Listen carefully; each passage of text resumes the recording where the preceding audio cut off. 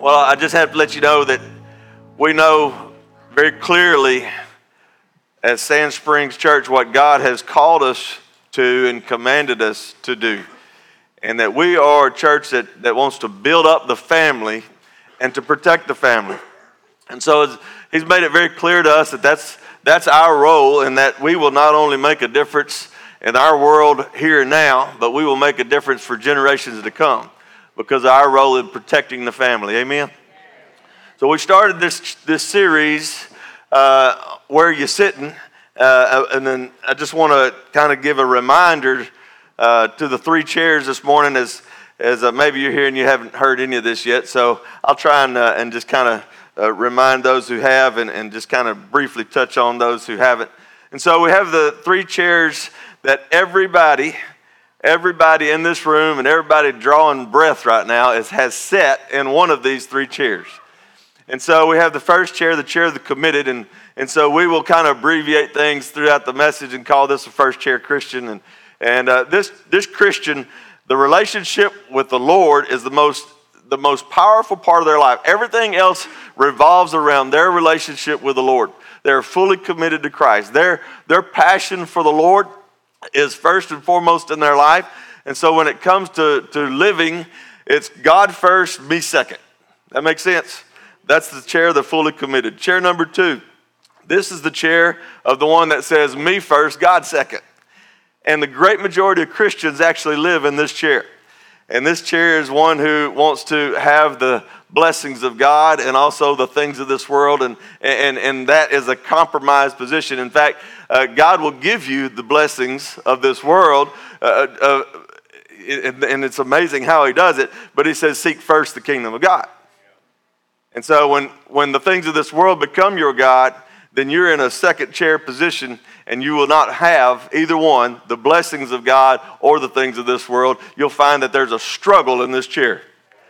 And there's a struggle in this chair because God does not want you to be satisfied with the things of this world because he loves you and has greater things for you.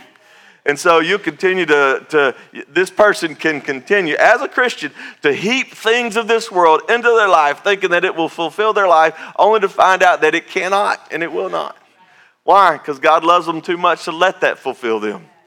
Because he wants them to seek him and find where true joy and true fulfillment and pleasure is.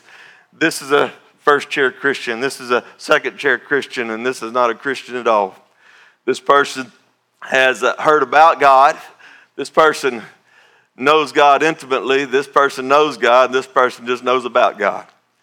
And so this person is one who has maybe heard about the Lord, heard about salvation, but has never given their life to the Lord. And so this person is not even saved. They don't know the Lord at all. And so they are in conflict with God. They, in fact, have aligned themselves with the world, the flesh, and the devil. And they're in direct contradiction to God. And so this is a conflicted person. But I have said this every Sunday. I think the most conflicted individual internally, the most miserable individual is actually in this chair. They got just enough Jesus to make them miserable. The Holy Spirit lives within them and they're unholy living, and the Holy Spirit within them brings conflict in their life, and they're a miserable individual. Now let me just lay this out real quick. This person experiences the power of God. This person has seen the power of God. This person has only heard of the power of God.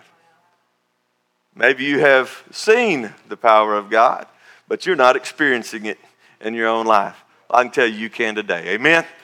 It's all right. So today we're shifting gears. We're changing. And today is now, we're going to talk about first chair families. First chair families. Now, because of our messages, we can only preach so long. And by the way, we know this, that the mind could only absorb what the backside can endure. So we can only share so much anyway. But today we won't be going into great depths on first chair family, but we will soon. On Wednesdays, we do. It's starting in September. We'll have our Faith Family Feast, and so 6 p.m. on Wednesdays, we all come in here together and have a family-style meal together. And then we will, this September, be doing a series on the family. And so we'll get into a little more depth on Wednesday nights. But this Sunday morning, I just want to kind of touch on first chair families. And so we're going to go ahead and remove these for now that you are familiar with first chair, second chair, and third chair people. Now we're going to talk about mother, father, children. Turn with me in your Bibles. Well, if you'll start looking in Ephesians, start turning towards Ephesians, I'm going to read real quick this verse that we've been looking at every Sunday, and that is Joshua 24. I want you to go ahead and start looking towards Ephesians, but I'm going to read Joshua 24:15, and this is what Joshua tells the people of Israel. And if it seems evil to you to serve the Lord, choose for yourselves this day whom you will serve, whether the gods which your fathers served that were on the other side of the river, or the gods of the Amorites in whose land you dwell. But as for me and my house, we will serve the Lord. Joshua says, I've made my decision. The choice is simple for me. As for me and my household, we're going to serve the Lord. Amen. So we're going to talk about first chair families today. And that first chair family begins with a father who knows his roles and responsibilities. In Ephesians chapter 5, God is laying out the structure of the family. And in verse 25, it says, husbands, love your wives, just as Christ also loved the church and gave himself for her, that he might sanctify her and cleanse her with the washing of the water by the word, that he might present her to himself a glorious church, not having spot or wrinkle or any such thing, but that she should be holy and without blemish. So husbands ought to love their own wives as their own bodies. He who loves his wife loves himself. And even dropping down into verse 23, it says, nevertheless, let each one of you in so particular love his own wife as himself. And we'll come back to that verse in a second. And so as we look at this passage of Scripture, the father in this godly structure of family is commanded to do one thing.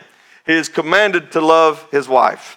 Now, if a father loves his wife the way Christ loves the church, is there not anything that would be lacking in that family relationship?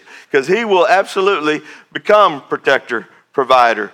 Everything that is needed in that family atmosphere will come out of that love relationship. But I want to point out to you this morning, because some people struggle over this passage of Scripture, and they struggle because if you back up to verse 22, they struggle with this part. By the way, it's usually never men that struggle with this passage. Wives, submit to your own husbands as to the Lord. Now, let me just clarify something real quick. You're not submitting to him as if he is the Lord. And I've got some more feminine amens on that than I expected. but as an act of worship to the Lord, we recognize that God's order is perfect. His order is perfect. And I want to read this. I want to continue to read this, and I want you to catch this. Verse 23. Now, ladies, don't chunk anything at me. We have removed all songbooks out of the church because I can dodge a piece of paper, but songbook, that's tough. For the husband is head of the wife. Now, again, society would call me all kinds of names and think that we were just silly and stupid and narrow-minded, but I want to tell you, this does not say that husband should try to be head of the household. It does not say that the husband should work towards being the head of the household. It does not heap pressure or shame or guilt. This is not that kind of a statement. It is a statement of fact. I need you to read this like you've never read this before. It is a spiritual fact that in the family order that the husband is the head of the household. It's a spiritual fact.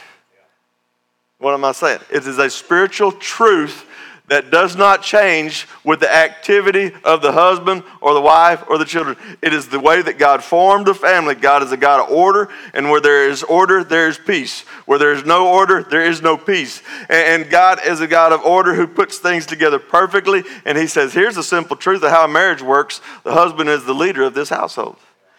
Whether he knows it or not, whether he acts in that role or not, he is. And so here, can you just catch this one? I want you to listen to this one real, real good. The power of God flows where the human activity of man aligns with the spiritual reality of God. I'm going to say it again. It was so good, I'm going to say it again. The power of God flows where the human activity, the activity of man, aligns with the reality of God. And God says, dads, husbands, you're the head, you're the leader of this family. You're the leader of this family. Now, if you're acting that way, the power of God will flow. But you also need to understand what that leader looks like, and it is the servant leader role, just like Jesus. And so if you try to come along as tyrant, then you've completely missed it. If you try to come on with a heavy hand and a harsh tone, you completely missed how Jesus is the head of the church. How did Jesus lead the church? He served the church. And just as Jesus serves the church and died for the church, husbands, you'll notice in these passages of Scripture is that just as Jesus is more concerned about what he can do for his church, the husband should be more concerned about what he can do for his family than what they can do for him. Does any wife have any problem with a husband like that? That loves her so much, that wants to serve her and make sure that her well-being is higher than his. I mean, it's just this is the powerful positions that God has made for the family. And when our physical activity aligns with this heavenly reality, man, the power of God is free to move and our families are absolutely transformed. So husbands, you are head of the household. I'm not saying that as a power grab. It's a spiritual reality. So instead of having chairs turned that way, we're going to turn them this way today. I always say that this great spiritual truth of in line and in order is so powerful. See, the order and in alignment, the alignment is this. Authority is God's. Father, Son, Holy Spirit, they're all in unity. We call it the Trinity. And God is the ultimate authority. There are other authorities in our life that if they line up under the authority of God, life works out easier. It just does. When our government authorities line up under the authority of God, my life as a child of God is easier. And we're more blessed. When they don't, I still am. I don't know if y'all caught that. When they don't, I still line up under the authority of God. For I must obey God rather than man. Now, when the authorities of this life line up under the authority of God, man, his blessings flow straight down. And so that's what I mean by being in line. And in order is father, mother, children. Now what we learned the first week is that if you have a first generation, first chair Christian, oftentimes in the scriptures you'll see a second generation be a second chair Christian. Because this person has experienced God personally, and this is getting secondhand information. This person experiences the power of God. This person has seen the power of God. And so oftentimes what happens is a first chair Christian will have second chair children. But it don't have to be that way. Don't have to be. And here's the danger, because a third chair is not even a Christian at all. So, in the book of Joshua that we just read earlier, Joshua said, as for me and my house, we will serve the Lord. And they did. And the elders said, we'll serve the Lord too. And they did. But the children of the elders were compromised. And the grandchildren of the elders were not even in a relationship with God whatsoever. So God has an order, and it is father, mother, children. But when I turn these chairs this way in this order, just recognize I am not saying first chair Christian, second chair Christian, third chair Christian. You following me? I'm just trying to use illustration here to help us grasp it. God has an order of things. And husbands, you are to be leading the family and to honor the family. And the goal is, first and foremost, that the family will receive the full measure of what God intends for them to be. Amen? Not that the family serves the Father, except for the Heavenly Father. But that the family receives the full blessings that God has intended for the family to receive. And so it goes into how Jesus loves the church and what he does for the church. And you'll notice there again in Ephesians 5 in verse 25, husbands, love your wives, just as Christ also loved the church, gave himself for her, number one, that he might sanctify and cleanse her, number two, with the washing of the water by the word, and he might present her to himself, number three, a glorious church. So what you'll see there in that passage of Scripture, that Christ is more concerned about what he can do for the body than he is for what the body does for him. That's clear in that passage of Scripture. Husbands, we need to be more concerned about what we can do for our family. That they experience the full power of God and the presence of God in that family more so than how they serve him. I think we got enough there. Y'all quit amening me, so we'll move on to the next one. So what about the wives?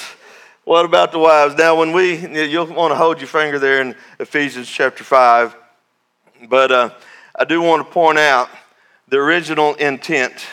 And if you'll look in Genesis chapter 2, and of course we look at a lot of scripture at Sand Springs, and so it'll be on the screen, but we're going to fly through. When in the Garden of Eden, when God created Adam and all the creatures that he created, he said that there, and it says it 3 times in Genesis chapter 2, that there was not found a helper comparable to him. There was not found a helper. So God created Eve. And look at what he says in chapter 2, verse 18. And the Lord God said, it is not good that man should be alone. I will make him a helper comparable to him.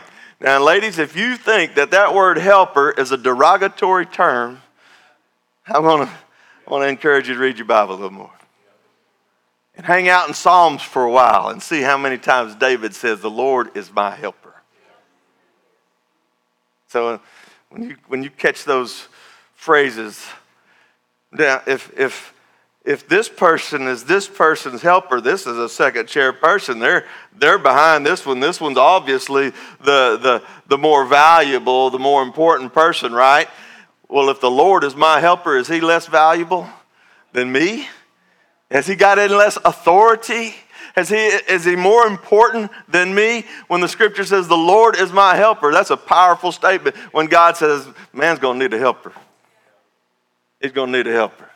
And the relationship between Christ and the church is very much, I want you to turn with me to Hebrews chapter 13. It is this chapter 13. It is very similar to the family. Hebrews chapter 13. Oh, this is so good. I get so excited I can't even finish what I'm trying to say. Hebrews chapter 13, verse 6. So we may boldly say, the Lord is my helper. I will not fear. What can man do to me? And here's the family, and God puts it in order, and God says, all right, husband, you're going to lead this family. But I got a helper coming for you.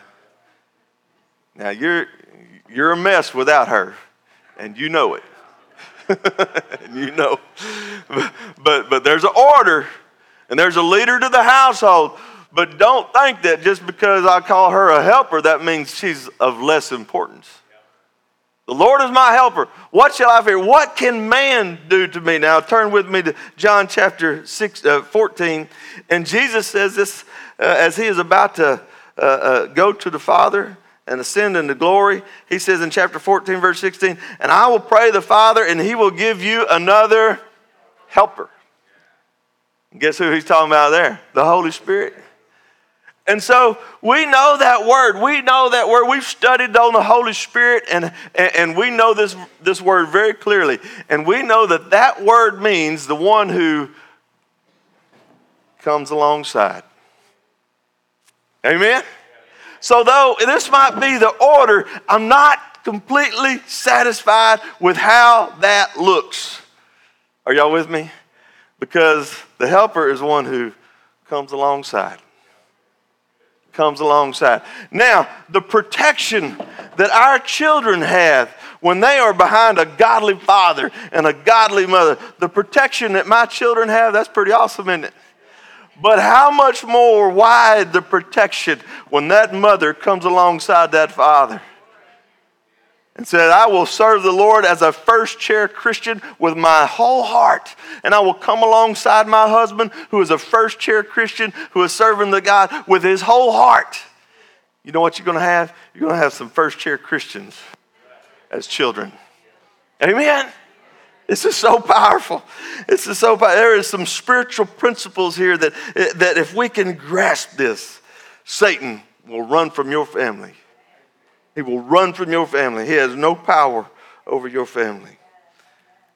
Power from God flows when our earthly activity lines up with God's heavenly reality. I want you to again look back. Let's look at this first. Deuteronomy chapter 4, verse 9. Deuteronomy chapter 4, verse 9. Now, Deuteronomy is the second giving of the law. The nation of Israel is about to enter into the promised land. He's getting them ready for Joshua to take the land. And so God is speaking through Moses again to remind the children of Israel. And look at what he says in verse 9. Only take heed to yourselves and diligently keep yourself. First chair Christian. Amen. Lest you forget the things your eyes have seen, unless they depart from your heart all the days of your life, and teach them to your children and your grandchildren. Amen? Remember those 3 generations? This first chair Christian, by his experiences with Christ, will have a child who has seen the power of God. Now, it is up to that child whether they will experience the power of God. But they've seen it. They've seen it in mom and dad. Now, this is interesting. Let's go back to 3 generations. Joshua and the elders' children, and those elders' grandchildren. First chair, they were experiencing the power of God. They just knew of the power of God. They forgot the power of God and had no relationship with the Lord. David, Solomon, Rehoboam. We see this happens, but here's the interesting thing. Experiences the power of God, has seen the power of God, only heard of it, and never seen it actually themselves. They've just heard stories. But here's what God says. I want you to teach your children and your grandchildren what you have personally experienced. Your faith needs to be handed off. But here's what I'm telling you the truth, I rarely see this. When you have a first chair sold out believer in Jesus Christ, you rarely see their children be in this chair.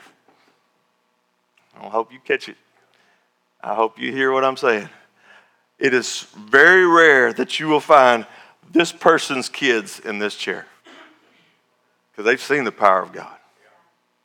And they've seen the passion of a parent who is sold out to the Lord. And that passion has proved to them this God is real, and I want to give my life to him.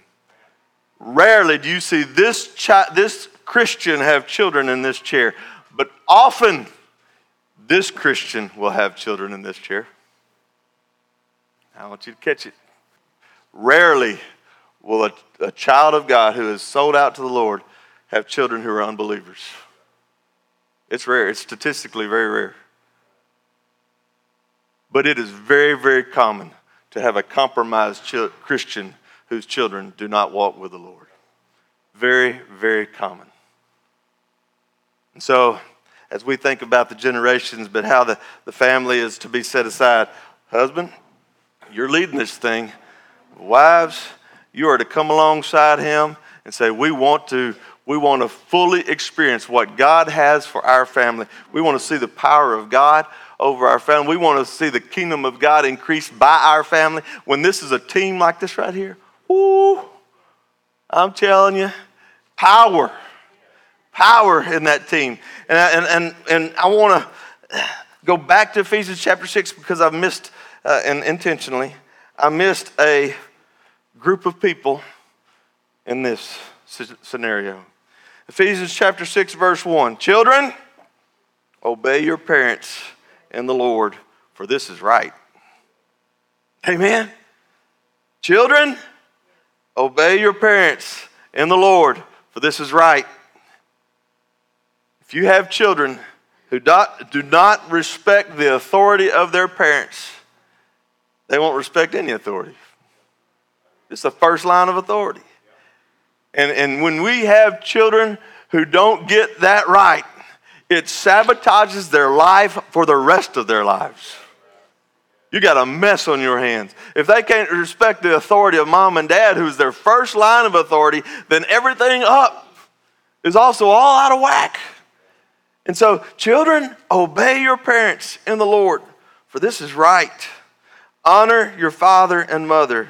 Remember, the husband honors the wife by affectionately serving her in the servant leader position, just like Jesus did. He honors her in that position and never dishonors her to his children. Y'all hear me, dads? He better never dishonor her to his children.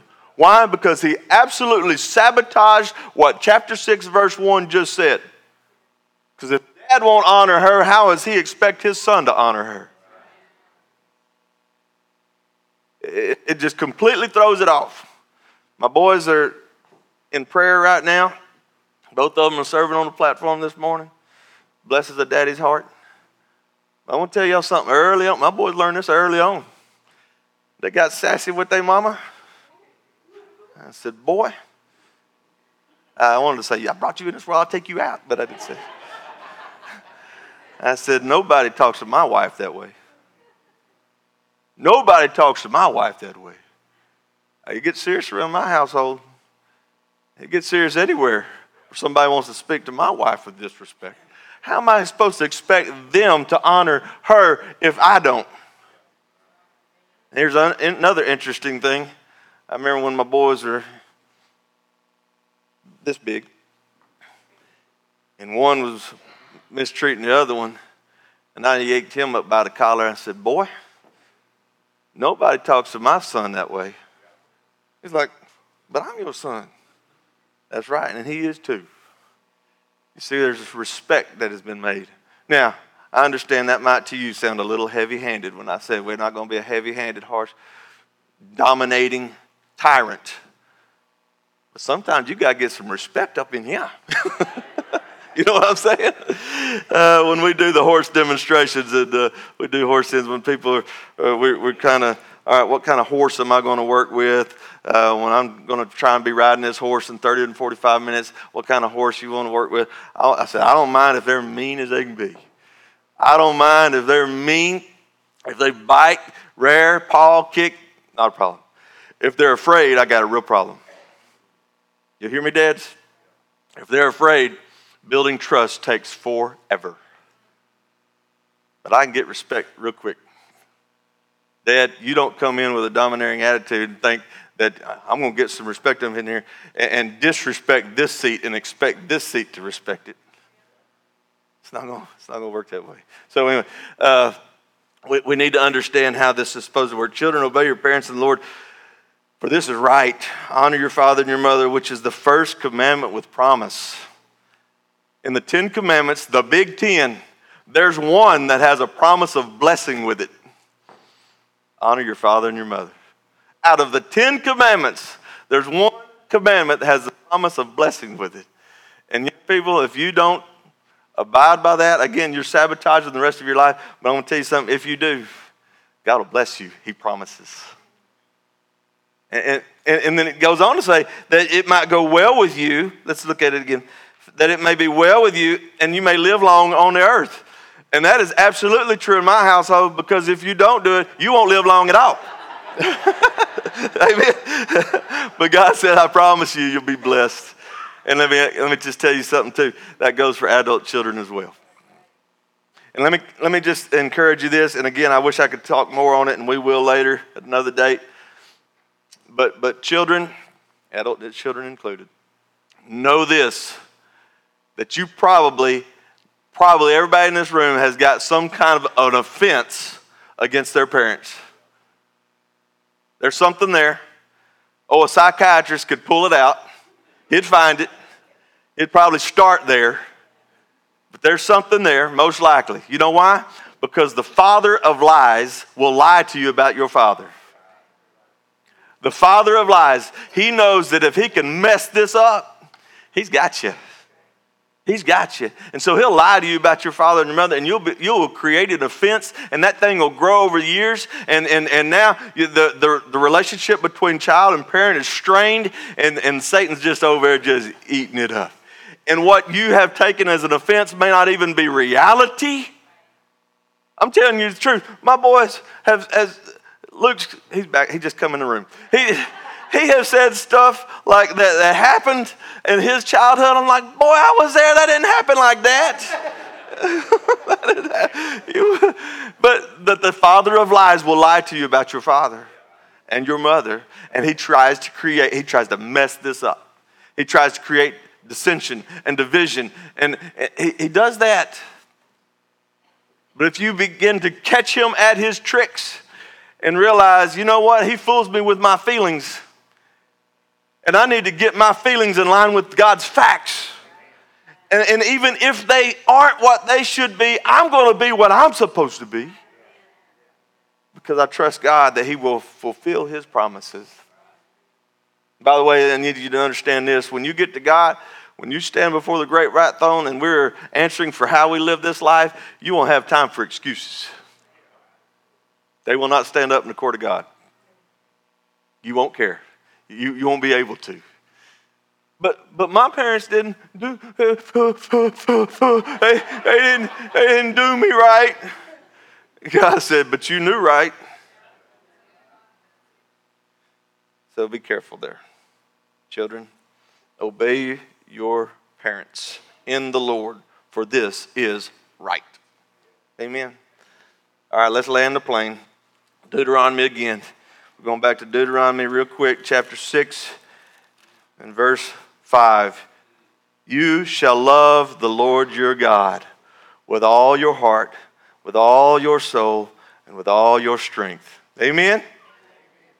Love him. And these words which I command you today shall be in your heart, and you shall teach them diligently to your children. Amen? You shall talk of them when you sit in your house, when you walk by the way, when you lie down, when you rise up. You shall bind them as a sign on your hand. They shall be as frontlets between your eyes. In other words, man, I'm talking about it, I'm thinking about it. I got scripture everywhere. It's a part of our life. You shall write them on the doorposts of your house and on your gates. And the Jews literally do this. By the way, we do too. We have what's that thing? Mezuzah on our door, and this is the Shema. Actually, verse 5 verse 4 is the Shema. Hear, O Israel, the Lord our God, the Lord is one. And that's what's in the little box on the Jewish people's heads, and they wear the phylacteries around their arm, and they have the mezuzah on their doorpost. They take this quite literally. But I want to tell you something. I would rather it be in my heart. That's really the command. Put it in your heart and teach it to your children and get it in their heart. Because you want them to be a first-chair Christian too. Because you got grandchildren that are coming along. And if your children are only a second-chair Christian, the likelihood of your grandchildren dying and going to hell is really good. Or really bad. And so, if you've seen your parents experience the reality of God in their life in a powerful way, don't just say, man, I believe in Jesus because I've seen him doing things for others. I believe in him, and yet this is a modern time, and I don't know if we could live totally like that by the book. And so I'm going to try and hang on with both. Well, you got a real good chance of losing your children. I'm going to end it with this.